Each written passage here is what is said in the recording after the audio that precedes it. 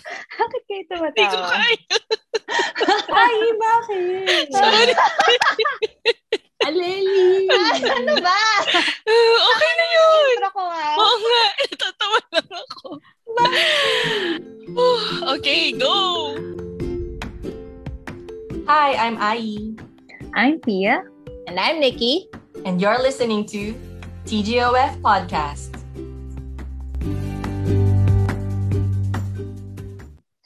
Welcome sa ating second podcast. Alright. Hi, guys! Hello! Kamusta naman kayo? Ito, mainit where I am. Truly. Yeah, mainit din where I am. Summertime. Parang pare-pareho naman pala tayo ng lugar, no? Kasi pareho tayo nainitan. Very summer na. Ano Summer. kainit dyan? Hindi ko alam yung actual temp, pero as in, sobrang, kahit hindi wala akong ginagawa, nakaupo lang ako at nagko-computer. Pinapawisan ako. Basta kilikili. Ganon Basta kainit. Secret. Joke. Okay, so ang topic natin for today, it's very interesting. Nabanggit natin sa ating first podcast na isa sa mga similarities natin as friends ay ang pagiging panganay. So, info lang about us. I'll start. So, ako yung panganay sa amin. I'm one of two siblings. Pero yung kapatid ko, she's 10 years younger than me. So, medyo malaki yung age gap namin. Anyway, we'll talk about that later. Kayo muna, share niyo muna yung mga kapatid niyo. I have two younger brothers. So, yung next sa akin, 3 years younger. Tapos, yung bunso, 9 years yung gap namin. So, yun. So, parang parehas lang din. No? Pero meron kayong middle child. Okay. Si Nikki. Panganay rin ako sa tatlong magkakapatid. Yung sumunod sa akin, 2 years younger na babae. And then yung bunso is 10 years younger than me. So, lalaki naman siya. So, halos parang saan pala tayo ng range 10 years? Oo. Kulang lang ako ng middle child. At kulang ako ng 1 year. Kasi 9 years yung gap sa bunso. Pero para first time, mayroong kapatid na parang 9 to 10 years younger.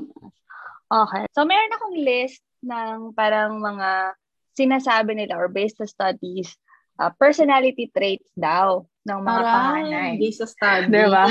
Okay, go. Swedish studies. Oh, wow. Hindi ko na mababanggit kung ano talaga yung study. Pero, tatanong ko lang kayo kung sa tingin nyo, applicable siya or totoo siya or applicable siya sa atin. Okay? So, sabi nila, ang mga panganay daw ay open to new experiences. Yes. Anong masasabi nyo doon? I think, feeling ko bilang panganay tayo yung universal volunteer, taste tester. Guinea pig. Pero in other parang aspects of your life, nung matanda na tayo, mas open ba kayo sa experiences, gano'n? Well, ako, in general, oo. Mas okay ako na to try out new things, I guess. Actually, parang hindi naman. Ako hindi. Hindi lang ako masakay ng roller coaster, pero I'm open naman to try new things. Parang go ako kung may bagong gustong i-try or may bagong gustong puntahan. Pero siguro ngayon kasi nga, parent na ako. So, meron na akong fears din. So, hindi na ako ganun ka go or so good lagi. Pero nung single pa, very open. Okay, next. Okay, so next. Ikaw pa. Ay, Pia pala. Yes, you. I think ako ang pinaka-adventurous sa ating tatlo, ano? Parang given na yun. So, I'm more in what open aspect? to new In what aspect? Ako lang yung... Alam niyo na ako ng aspeto. Wink. Charat. Yung mga kakain ng bug, ganyan. Or sasakay ng roller coaster, pupunta sa ganyan. You know. Okay. So, next. Ang mga panganay daw ay conscientious. Paano ba ito basahin? Conscientious. Muna, bago define conscientious. Ano na lang, achievers na lang. So, parang ang conscientious, yung parang gusto natin gawin yung mga bagay-bagay ng perfect. So, parang achievers or wants to excel in everything. True or not true? I think, I'm very competitive. Yeah, pwede din. Agree. In big things or small things. As in, kahit na quiz night lang sa isang bar or something. As in, kailangan mananalo ako. Ganon. True. Very competitive, no? Yeah. Ako, unconsciously, like, hindi ko naman iniisip na kailangan kong ganito, kailangan kong manalo, maging first, whatever. Unconsciously, siguro, if that makes sense. Okay, yeah, that makes sense. For me, yeah, I think personally, I'm very achievering. Achieving. Achievering. Ang Nilalamig na, no? hirap. Ang hirap Tagalog na lang sana. Parang in everything. Gusto ko magaling. Hindi naman magaling, pero I always do my best. Diba sa school nga, bida-bida. Pero, inisip ko lang kung bakit kaya in general yung mga panganay. I think because in a way, nagko-compete tayo with other siblings kasi, di ba, kapag panganay ka, tapos meron kang next or second born or third born, na nag-shift yung attention ng parent to the younger siblings. So, feeling ko, yung mga panganay, parang, magaling din ako, ganun. Pansinin mo ako ulit. I think, or personally, ganun. Kasi nung pinanganak na yung pangalawa, or yung kapatid ko, yung attention napunta na sa kanya. Because, you know, she's younger. Ganun. Pero unconsciously, what do you think? no? I mean, hindi siya yung, ipa-perfect ko tong quiz na to. Parang, kailangan lang natin ng something to be better than that para ma-justify yung attention or whatever na kailangan natin. So, ngayon ko na lang siya na-realize or na-assess kasi. Ako rin. Psychologist na ako. Char. Psychologist. Pero in the same vein, parang naisip ko lang din. Aside from the attention thing, parang bilang panganay, it's sort of expected. O ikaw na una, so you have to set an example. Ganyan. So, kaya parang bihira yung panganay na black sheep. Oo. Kasi, parang we can't afford to be the black sheep of the family. Kasi everyone's looking at us. True. Parang hindi ka makaka-rebelde kasi you don't have the right to do that. Kasi pag ginawa mo yun, then all the rest will think that it's okay. You know? So, it's a blessing and a curse, I think. Sa akin, less dun sa gusto ng attention part, more on dun sa gusto magbigay ng good example siguro. Unconsciously din. Kasi parang ikaw yung next sa parents, ikaw na yung next authority. So parang you have to give them something to look up to. Something like that. Yun. Pakabait na mga ate ni Ayi. Kasi kami ni Nikki parang ang bigat sa amin. Tapos sa'yo, si Ayi model ate. No, I'm not model ate. Different circumstance. Ako model lang. Si Ayi model ate. Charot. Moving on. Okay. So, in relation to that, sa mga napag-usapan natin, sige, sunod ko na yung, ang mga panganay daw, sila yung may leadership skill, responsible, and reliable. Yes. Parang related din to doon, no? Dahil ba wala tayong choice or nade-develop siya dahil panganay tayo, dahil meron tayong mga nililid na mga kapatid? Oo, ganun. Or what do you think? Kasi nga yung siguro nung naging aware tayo na ikaw yung next sa parent. So pag wala sila, parang ikaw yung in charge, ikaw mag-make ng decisions for all of you. So na-develop yung leadership skills mo. I think imposed din siya no? Kasi yung mga parents, ikaw yung ate, di ba? Take care of your little sister or little brother. Parang, so, subconsciously, kahit ayaw mo, sinasabi sa'yo na, ikaw yung ganyan, be responsible. True. So, parang wala ka na lang choice. Right? Tapos, di ba, the first school is actually the home. So, kung sa bahay pa lang, you're given the authority to lead. Bago ka pa lumabas to the real world, alam mo na how to lead or how to have authority. Yun. So, early on, napapractice mo. Hindi mo napapractice, pero na-internalize mo na siya. Na this is how to. Tama naman. Okay, so next, ang mga panganay daw ay extrovert and or super friendly. Nope. No. That's a no for me. No. I think first nahihindian natin. No? Do you consider yourselves extroverts? But Pia, you are. Me, I'm an ambivert. True. Pwede. Ako din. Like, I can be really social sa mga close ko na. Depende. Oo, pero pag hindi ko ka-close, no. Alam niyo, lagi kong sinasabing mahihain ako. Pero walang naniniwala. Wala eh. Hindi, totoo. I don't consider myself an extrovert. Siguro ambivert. Pero minsan pinupush kong introvert ako. Kasi ayoko talagang makipag-usap. Parang social calls for me to be like, hi guys. Kasi ayoko ng dead air or ayoko ng walang nangyayari or, ganon. Kasi like how I met you guys, ayoko ng malungkot or ayoko ng walang ganap. Ganon. So, I'm like, hi guys, can I be your friend? Actually, ganyan, naisip ko, nung college, marami rin takot sa UP or sinasabi na masungit. Really? May masungit akong Vibe, vibe. may Pag wala, masungit na pag vibe. wala ako sa mood. Pag wala siya sa Or hindi naman pag wala ako sa mood. Parang yun yung default ko. Tapos pinipilit ko lang yung sarili ko na maging jolly, perky kapag wala nang ganap. Pag tumahimik na, I'll be like, oh, what's happening? Ba't True. walang ganap? And then I'll be like, hey guys, what's up? Okay, so no Okay, tayong so lahat ito yung doon. first trait na sinabi natin no. Pero ano lang naman to, tayo lang naman, based on experience and based on ourselves. Char. Ito.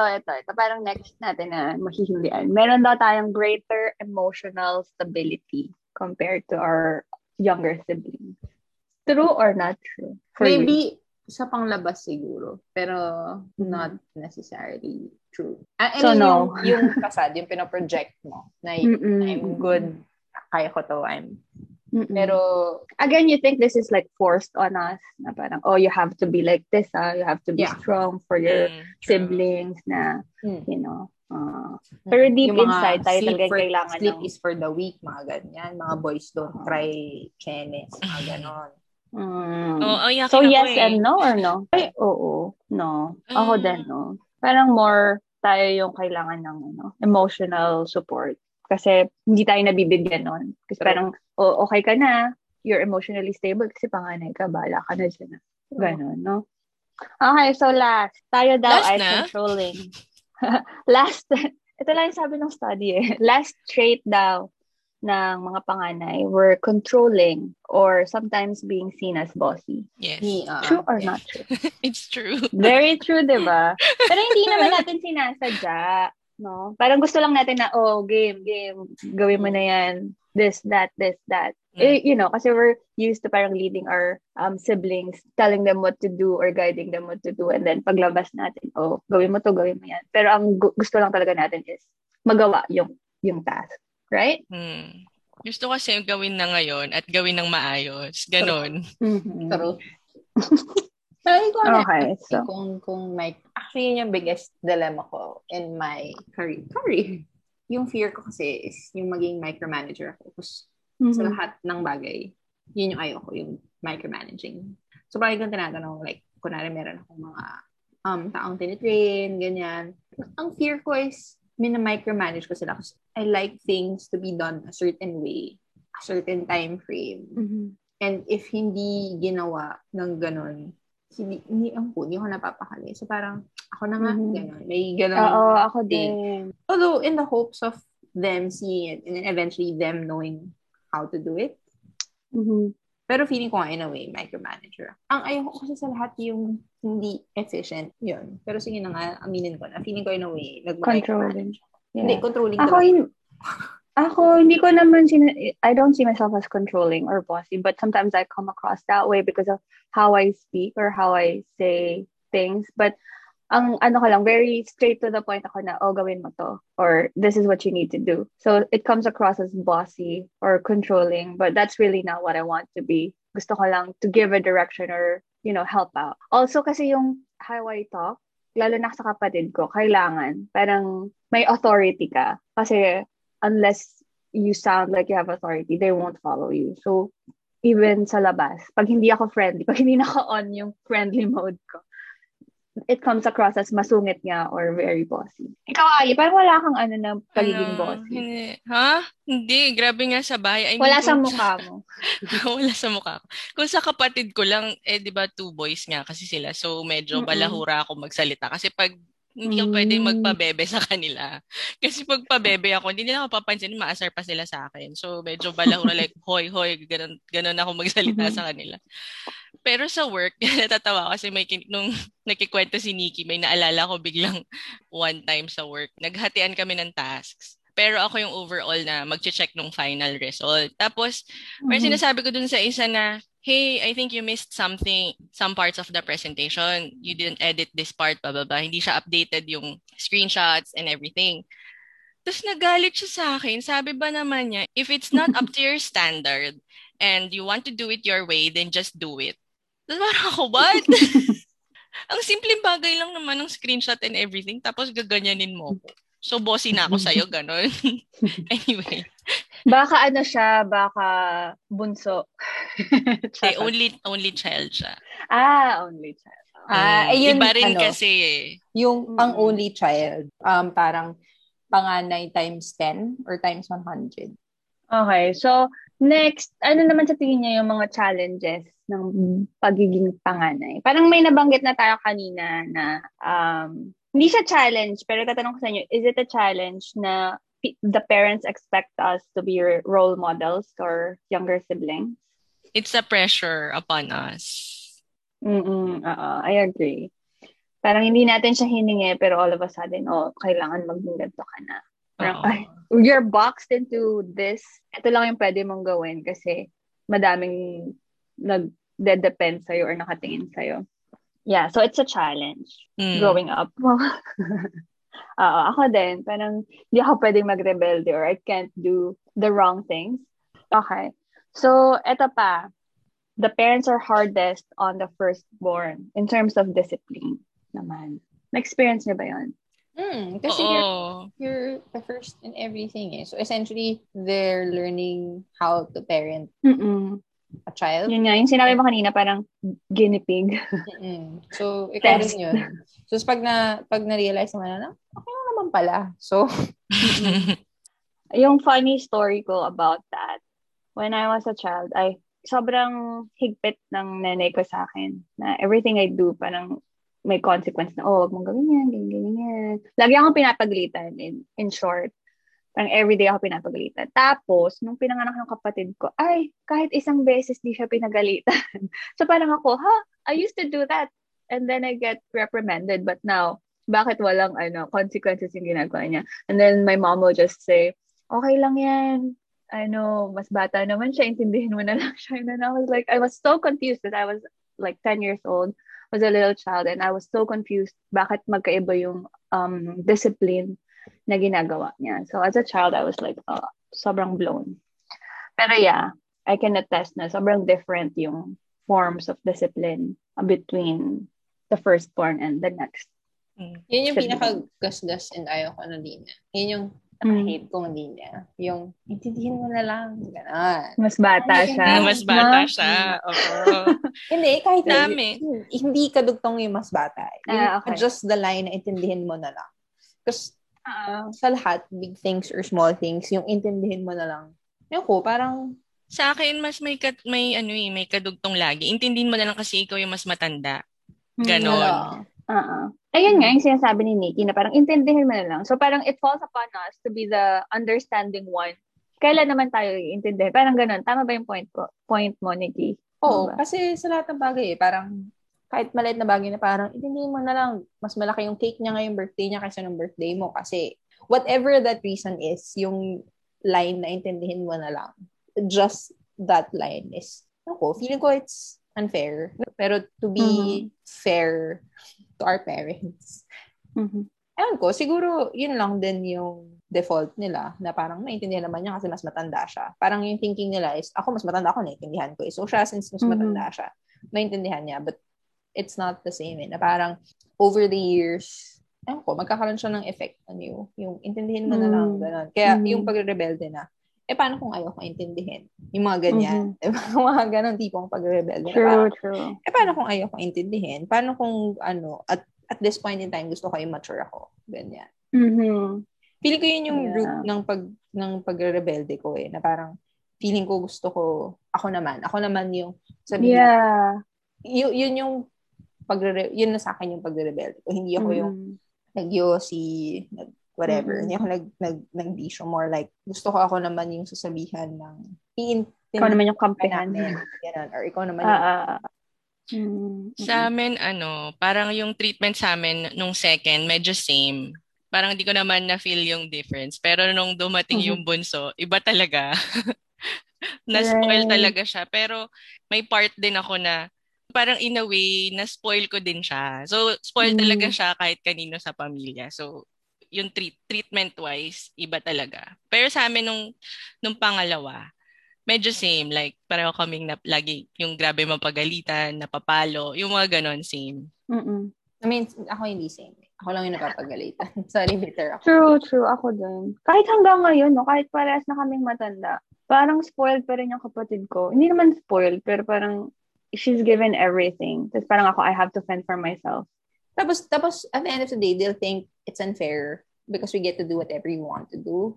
Pero ang hindi na na-realize is that we've earned that by being independent our whole lives. By not being coddled, by not being spoiled in a way. But hindi ko naintindihan, ba't di na nagigets na lahat ng bagay is a root of something. So, yeah. True. I don't think they'll ever get how being a panganay is. Just the same way as we'll never understand how a middle child feels. Kasi diba, iba naman yung struggles of being a middle child and then iba naman yung struggles of being the bunso. So we'll never understand like how they feel kasi they have their own struggles and they have their own experiences. And they were never told, naintindihin mo na lang. I mean, no, right? Diba? Bitter talaga siya dun. No, I'm not bitter. I'm just saying, us bilang panganay, ever since, sinasabihan tayo, naintindihin mo na lang. So, from the very start, we're thinking of ways on how to understand them, how to accept people, them, how to understand people in general, how to understand situations, how to accept things, how to accept stuff. Pero them being younger, not all their lives, they've been said, intindihin mo na lang. So, kasi sila yung laging iniintindi. They get used to it. So, them, they will never understand us. Dapat pala nasa study ang mga panganay ay understanding, patient. Pero wala eh. So, in general, siguro hindi understanding ang mga panganay. Pero napansin ko lang, ngayong malalaki na kami, pag may nag-aaway, parang wala na silang intindihin mo na lang. Ang linya na nila is, magtigil na kayo. Parang lahat kami stop, ganon. Ganon lang. Napansin ko lang. Kasi matatanda na. Wala kaming ganon. Kasi pag nag-aaway kami ng kapatid ko, secret lang. Hindi alam ng nanay namin. Hindi namin siya hindi. Ngayon, ganon pa din. So ayun na magkakaiba tayo. Iniintindi mo pa din sila. Huwag pa na silang intindihin. Malalaki na sila. Ano ka ba? Uyaan mo na sila. Dapat tayo, wild, semi-young and free na tayo. Okay. So in terms of responsibility naman, ano yung mga challenges on having so much responsibility on us? Siguro responsibility in terms of ang dami mong kailangang gawin sa bahay, ganyan. Or ako ang struggle ko yung dahil firstborn ako yung kailangan tumulong sa bahay. Kasi nung pagka-graduate ko, nag-aaral pa yung kapatid ko, high school pa lang siya. So parang I was given this responsibility of helping out agad-agad.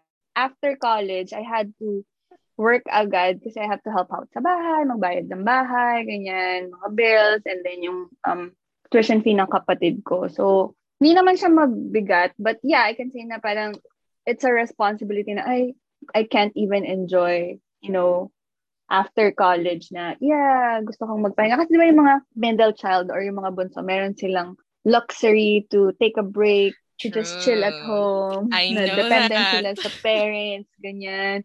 Pero dependent tayo, sila sa ate. Sa ate, di ba? Sa mga panganay. Pero tayo, parang wala tayong choice. I had to work agad to help out. So, isa yun sa mga biggest responsibilities I think that I took on. Pero kayo, same lang din, di ba? Sa akin, same. Naging breadwinner agad ako after. Parang kailangan ko agad mag-work din. Hindi pwedeng mawala ng work. Hindi pwedeng magpahinga, mag-stop, mag-work. Kasi, pero ito, hindi na naman, parang nangyari lang kasi biglang magsasara na yung office nila papa. So, parang sinabihan sila na in a few years time, magsasara na tayo. So, either hintayin mo na mag-retire ka pag magsasara na or mag-early retirement ka. Pag early retirement, mas may makukuha at ang mas malaki. So, yun na yung pinili ni Papa. Pero, ang nangyari is, yun nga, wala nang ibang nag-work. Ako na lang, biglang ako na lang. Which is, naintindihan ko naman yung at that time na walang iba. Pero, yun nga, ang hirap. Kasi starting pa lang ako, tapos ang liit ng sweldo ko, tapos dalawa yung nag-aaral. So, struggle talaga. Yun. Ikaw, Nikki. For me, kasi given na yun, di ba? So, yung sinabi mo, Pia, sinabi mo, given naman yun eh. I think lahat naman ng panganay mostly nasa ganong sitwasyon. So, sa akin, yung responsibility or yung burden of being a breadwinner, of being a panganay, parang to cut toll on me. Kasi feeling ko, I didn't do well. Feeling ko failure ako. Feeling ko Aww. namin kulang. Parang, Hindi naman. exactly. Pero, yun yung feeling in general. So, parang, normal yun, na mahirap. Ako, in general, feeling ko lang parang, na in general, I didn't do well. Parang, Baka parang may feeling ka kulang. na you could have done better. Siguro, I don't know. Basta ako yun lang yung feeling ko na parang ang selfish ng feeling of wanting a life for your own. Tapos feeling mo may unfinished business or feeling mo may kulang pa. Feeling mo hindi mo pa nabigay lahat. Mga ganun. Mm-hmm. Ay, pag-usapan natin yan, yung when do we parang leave the nest as panganay? With all the responsibility that we have, kailan ba tayo pwedeng umalis na? Kasi diba sa US, pag 18 sila, regardless of kung anong ano ka, pwede ka nang umalis or you can live your own life. Sa Filipinos, may asawa hindi, na diba? lahat, may anak na, nakatira pa sa magkakasama pa din. Diba? Or kailan ba yung you can live your own life or yun nga, pwede ka na mag-asawa kasi tapos ka na yung responsibility quote-unquote mo sa pamilya. When do you think? Kasi ako recently lang after graduate ng kapatid ko, parang I felt na, okay na kayo, pwede na akong, kanap ng jowa, ganun, charot. Pwede na akong mag-rebelde, charot. You're young and, semi-young. Wild and free. Depende sa situation mo, siguro. Ganun. Kasi ikaw, like, sinabi mo, tapos nang mag-aral yung kapatid mo. Sa akin, ganun din pala ako. Tapos na mag-aral. Pero kasi, nung natapos siya, tama ba? Oh my God, nakalimutan ko yung youngest niya nag-aaral pa. Ay, oo, tama. Hindi pala. So, nag-asawa na ako, nag-aaral pa siya. So, hindi pwedeng let go. Pero actually, nung nag-asawa na ako, nahiya talaga sila na parang, dapat di na natin i-burden si ate, ganyan. Pero ako kasi, parang kung kaya ko pa, bibigay ko naman. Hindi naman ako yung parang, ayoko na, pagod na ako to support you. Hindi naman ako ganon. Parang, hanggat kaya, go lang ako. Yun. Okay. Yung responsibility sa bahay, yung pagluluto, paglilinis, ganyan. Na-experience niyo ba yun? Na parang ikaw lahat gagawa, ganon. Hindi. Tapos yung kapatid mo ang tamad-tamad, ganon. Ay, sorry kung nakikinig yung kapatid ko. Pero wala silang ginagawa, ganon. Diba? Na-experience niyo ba yun? Ako na-experience ko yun Although tamad din ako. Sa amin kasi, nasa bahay si mama. So, parang may tasks lang kami. Like, ako, maghugas ng pinggan. Gusto ko dyan sa hugas ng pinggan. Kasi, nagta-take turns din na kami ng sister ko, hugas ng pinggan. Pero, pag siya na yung pag-turn niya na, sasabihin ni mama, ako na lang. Ako na bahala. Pero pag ako talaga yung maghuhugas. Nakakalinis. Ay, naku, favorite child. Charot. Oo. Ikaw, Nick, wala. Tamad ka din. Char. Tamad din ako. Pero, bilang panganay at babae. That's true. Wala, parang hindi ka pwedeng tamad. Pero... Meron akong stage in life na gusto kong magkakuya. Specifically kuya, hindi older sibling. Kuya. Parang feeling ko napaka-protective ng mga kuya as opposed to mga ate. Ang maldita lang ang mga ate. Ako, more on gusto ko magka-ate. Kasi meron akong 2 boys na kapatid. I'm so tired of dealing with boys na. I mean, okay na ako.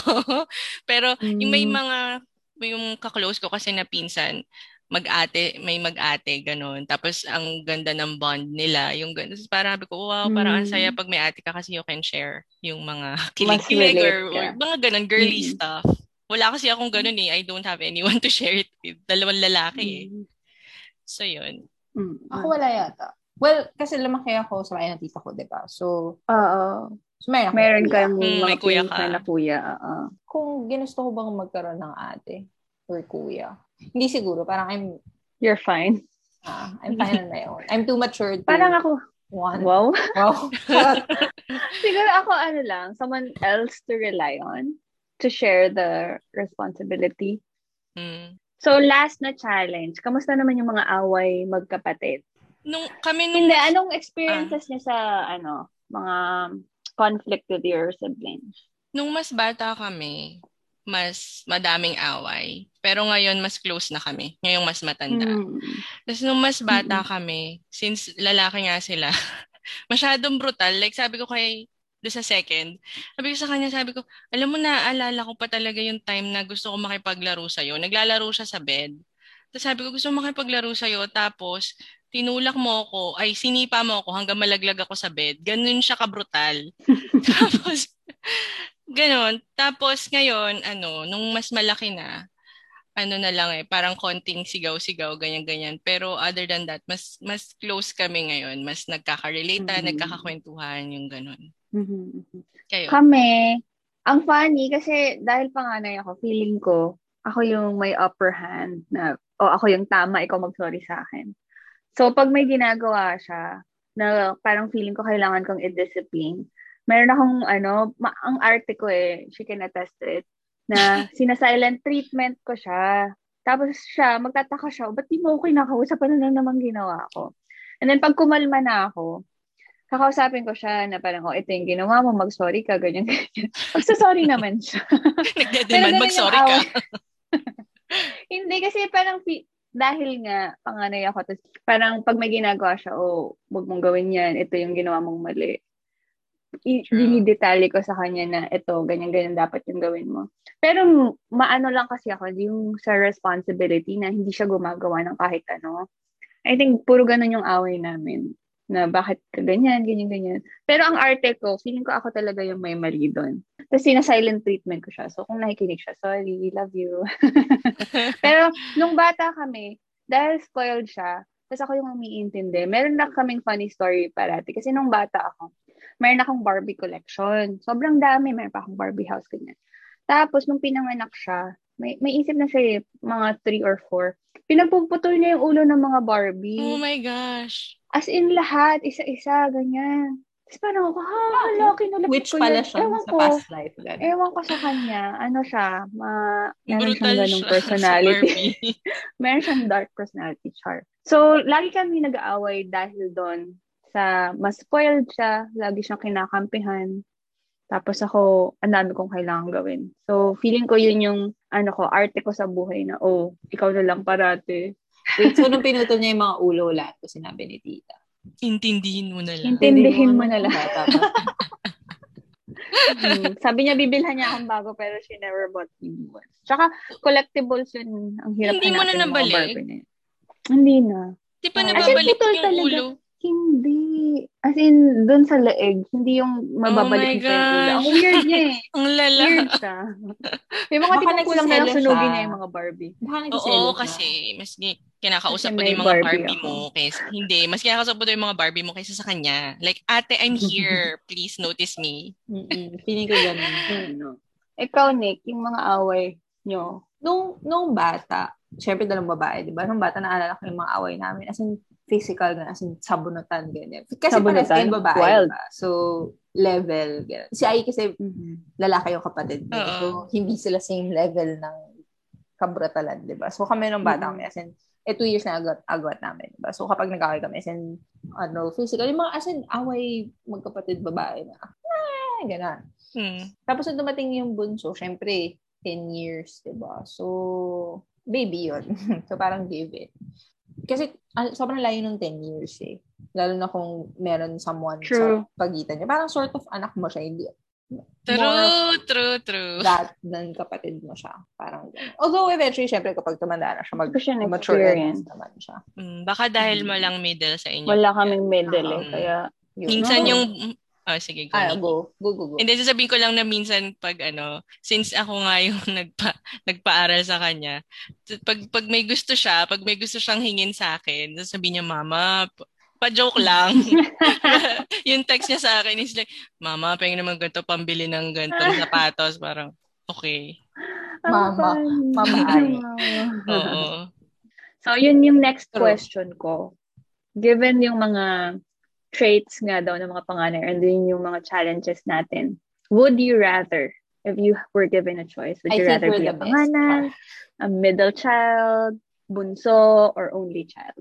I don't think I want to change anything. Happy naman ako maging panganay. Really? Hindi, kasi lagi ko sinasabi dati, yung second kasi mahilig magbuting-ting. Tapos, so, di ba si Papa ganon, mahilig siya mag-ayos ng TV, radio, whatever, whatever. So, parang close silang dalawa. Tapos si Mama, obvious na nasa-spoil niya yung bunso. So, parang ang sentiment ko dati is, ay, walang may favorite sa akin. Pero ngayon, ang sentiment ko na is, ay, hindi. Pareho nila akong favorite. Yung isa lang favorite. Pero silang dalawa, ako yung favorite nila. Ganon. Ako, okay ako. Favorite ka pala. Ayun. Ikaw, Nick? Ewan ko, feeling ko gusto kong maging bunso. Yeah. Kasi? Alam mo, di ba yung sinabi mo kanina, yung feeling na parang gusto mo may mag-aalaga sa'yo or something. Baka, parang, para lang ma-experience mo. Of course, being the youngest also has its own struggles, ganyan, or kung ano man. May kanya-kanya naman tayong pinagdadaanan. Pero, yung feeling lang na mas bata ka, so it's okay to do things or to feel things or to be things. Yung gano'n. Ikaw yung iniintindi. Oo, na... Ako gusto ko maging middle child. Gusto kong i-try. Akala ko sabihin mo gusto mo maging bunso para ikaw yung nagbabali ng Barbie. Oo ba? Hindi. Child. Gusto mo maging black kasi sheep? Kasi dalawa lang kami. Oo, gusto kong magrebelde. Black sheep. Gusto kong magrebelde. Hindi naman magrebelde. Di ba sabi nila yung middle child, forgotten one. Yung parang hindi pinapansin na. Kasi pag gusto ko magkaroon pa ng, gusto ko matry na mas madaming kapatid. Kasi dalawa lang kami, di ba? So parang, ang mas masaya pag mas madami. 3 or 4. Pag dalawa kasi parang ang lukot kayong dalawa lang. Pero, I'm saying na hindi ko siya gusto. Pero gusto ko siyang ma-experience na parang meron kaming middle child. Tapos ako yung middle child. In a way na meron akong ate or kuya that I can depend on. And then I still have a younger sibling that I can play with or I can, grow up with. Or parang gusto ko din maging role model. Meron akong ganong option. That's why siguro yung mga middle child, parang they can do whatever they want. They think they can do whatever they want. Kasi nga, meron silang ganong range that they can fall on. So, sa Four Sisters and a Wedding. Sa podcast na to, si Ai yung panganay, si Pia yung middle child, ako yung bunso. Ikaw yung bunso. Ay, ang galing. Masaya ka na. Okay, Four Sisters. Magugas na Mama, kayo ng pinggan. Pambili ng sapatos. Magugas ka muna ng pinggan. I want attention. Gusto mo ng Jollibee? Or McDo? Okay, Two sisters. Four sisters. So, sa Four Sisters and a Wedding, sino ka doon? Angel Locsin, ganon? Hindi, ako si Bobby. Bobby rin yung feeling ka doon. Okay, so last kong question sa inyo. What is a specific lesson or what is your greatest takeaway from being the eldest? Bigat, be. Miss Universe naman to. Thank you very much for that question. I don't feel any pressure right now. O mauna ka na? Ako, sige. I think my greatest takeaway is just being able to give yourself. Parang ngayon ko na lang na-realize na okay lang siya. Na everything you did was fine. Na I didn't have to put that pressure on me. Kasi feeling ko yung mga panganay, tayo din yung nagbibigay ng pressure on ourselves na okay, kailangan mong sundin yung sinabi ng parent mo na ganyan, you have to be this, you have to be that. But really, we have control over what we are going to do with our lives. So kung gusto mo to explore, go ahead. And then, meron kasi tayong pressure na, yung kapatid mo is looking at you. Pero we don't give them the benefit of the doubt that they'll figure it out themselves. Na kailangan natin silang i-lead. So I think a lesson that I can share is hayaan mo sila. Like, live your own life. Don't mind the pressure. Enjoy your life and have trust in your siblings na they'll be okay too. Yun. Okay, ang hirap. Pero siguro mag-share na lang ako. Kasi parang, di ba nga, nasa abroad ako. Tapos, parang nagkikwento-kwento lang si mama sa akin. Nagulat ako na ganun pala silang dalawa, naglo-look up sa akin. Like, they think I'm brave kasi I went here to work overseas. Hindi ko naman inisip na, I will pave the way for them kaya ako pupunta dito or whatever. Parang I did it for myself too.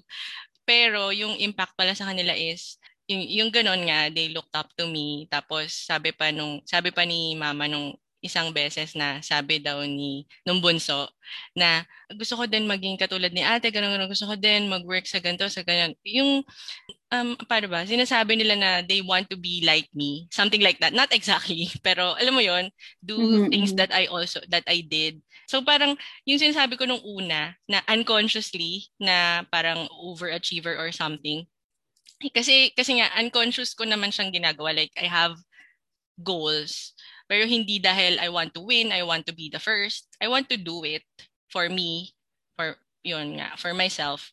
So, ginagawa ko. Tapos, ganun pala yung impact sa kanila. So, yun, happy ako. Tsaka na-touch ako ko dun, nung kinuwento ni mama na may ganun pala sila. Kasi hindi naman nila yun sinasabi sa akin directly. So, yun lang. Did I answer the question? I don't know how to answer eh. So, baka parang same lang tayo ng point na parang don't put too much pressure on yourself. Yeah, just do your thing and then okay na sila. And they will see naman the good in what you do. Okay. Ikaw, Nick? Ayun, feeling ko nga yung pagiging panganay has given me courage, enough independence to be a leader, to speak my own mind, ganyan. Kasi simula bata, you're given that responsibility, ganyan. So, it's also a good thing kasi it helped shape my character. Yun, pati generally perspective in life na I'd like to think I'm an optimist. Kasi hindi ako pwedeng maging pessimist kahit na alam ko mag-fail, kailangan you can't give positive pa rin, ganyan. Kasi kapag sila pinanghinaan ng love, ikaw hindi ka pwedeng ganun. So yun yung mga who I am now that I owe to being panganay, I guess. I think. Yeah. Okay, so that ends our episode for today about being panganay. I don't know yung thoughts niyo. Medyo mabigat, no? Mabigat pala siya, be. Ba't ganun? Hindi ko in-expect. Unexpected, hindi naman. Parang, it's a good thing then that we talk about this stuff and we share with other people din yung insights natin. Siguro, this would be better for yung mga middle child and mga bunso to hear about to yung understand. Older siblings. Kasi hindi naman sinishare ng mga kapatid nila yung mga inner thoughts and feelings nila, di ba? Yeah. So, siguro, kailangan din natin as panganays marinig yung thoughts naman ng mga bunso or ng mga middle child or yung mga younger siblings. Kasi yun nga, hindi naman nila sinishare yung struggles din nila. Good thing rin we're all panganay. So, get to understand each other. And then, majority of the things you agree with. So, we're not alone. Yeah, so yun nga, I think that it's also one of the things that makes our friendship stronger, no? Kasi we understand each other in that capacity. Same as the same feather flock together. True. So yun talaga yung mga magiging life. Marami kong ganyan today. Kanina pa ako. Fake it till you make it, mga ganyan. Nagbaon ako ng mga quotes. Pero wala kang motherhood. In closing, birds of the same feather flock together. So yun yung title ng episode.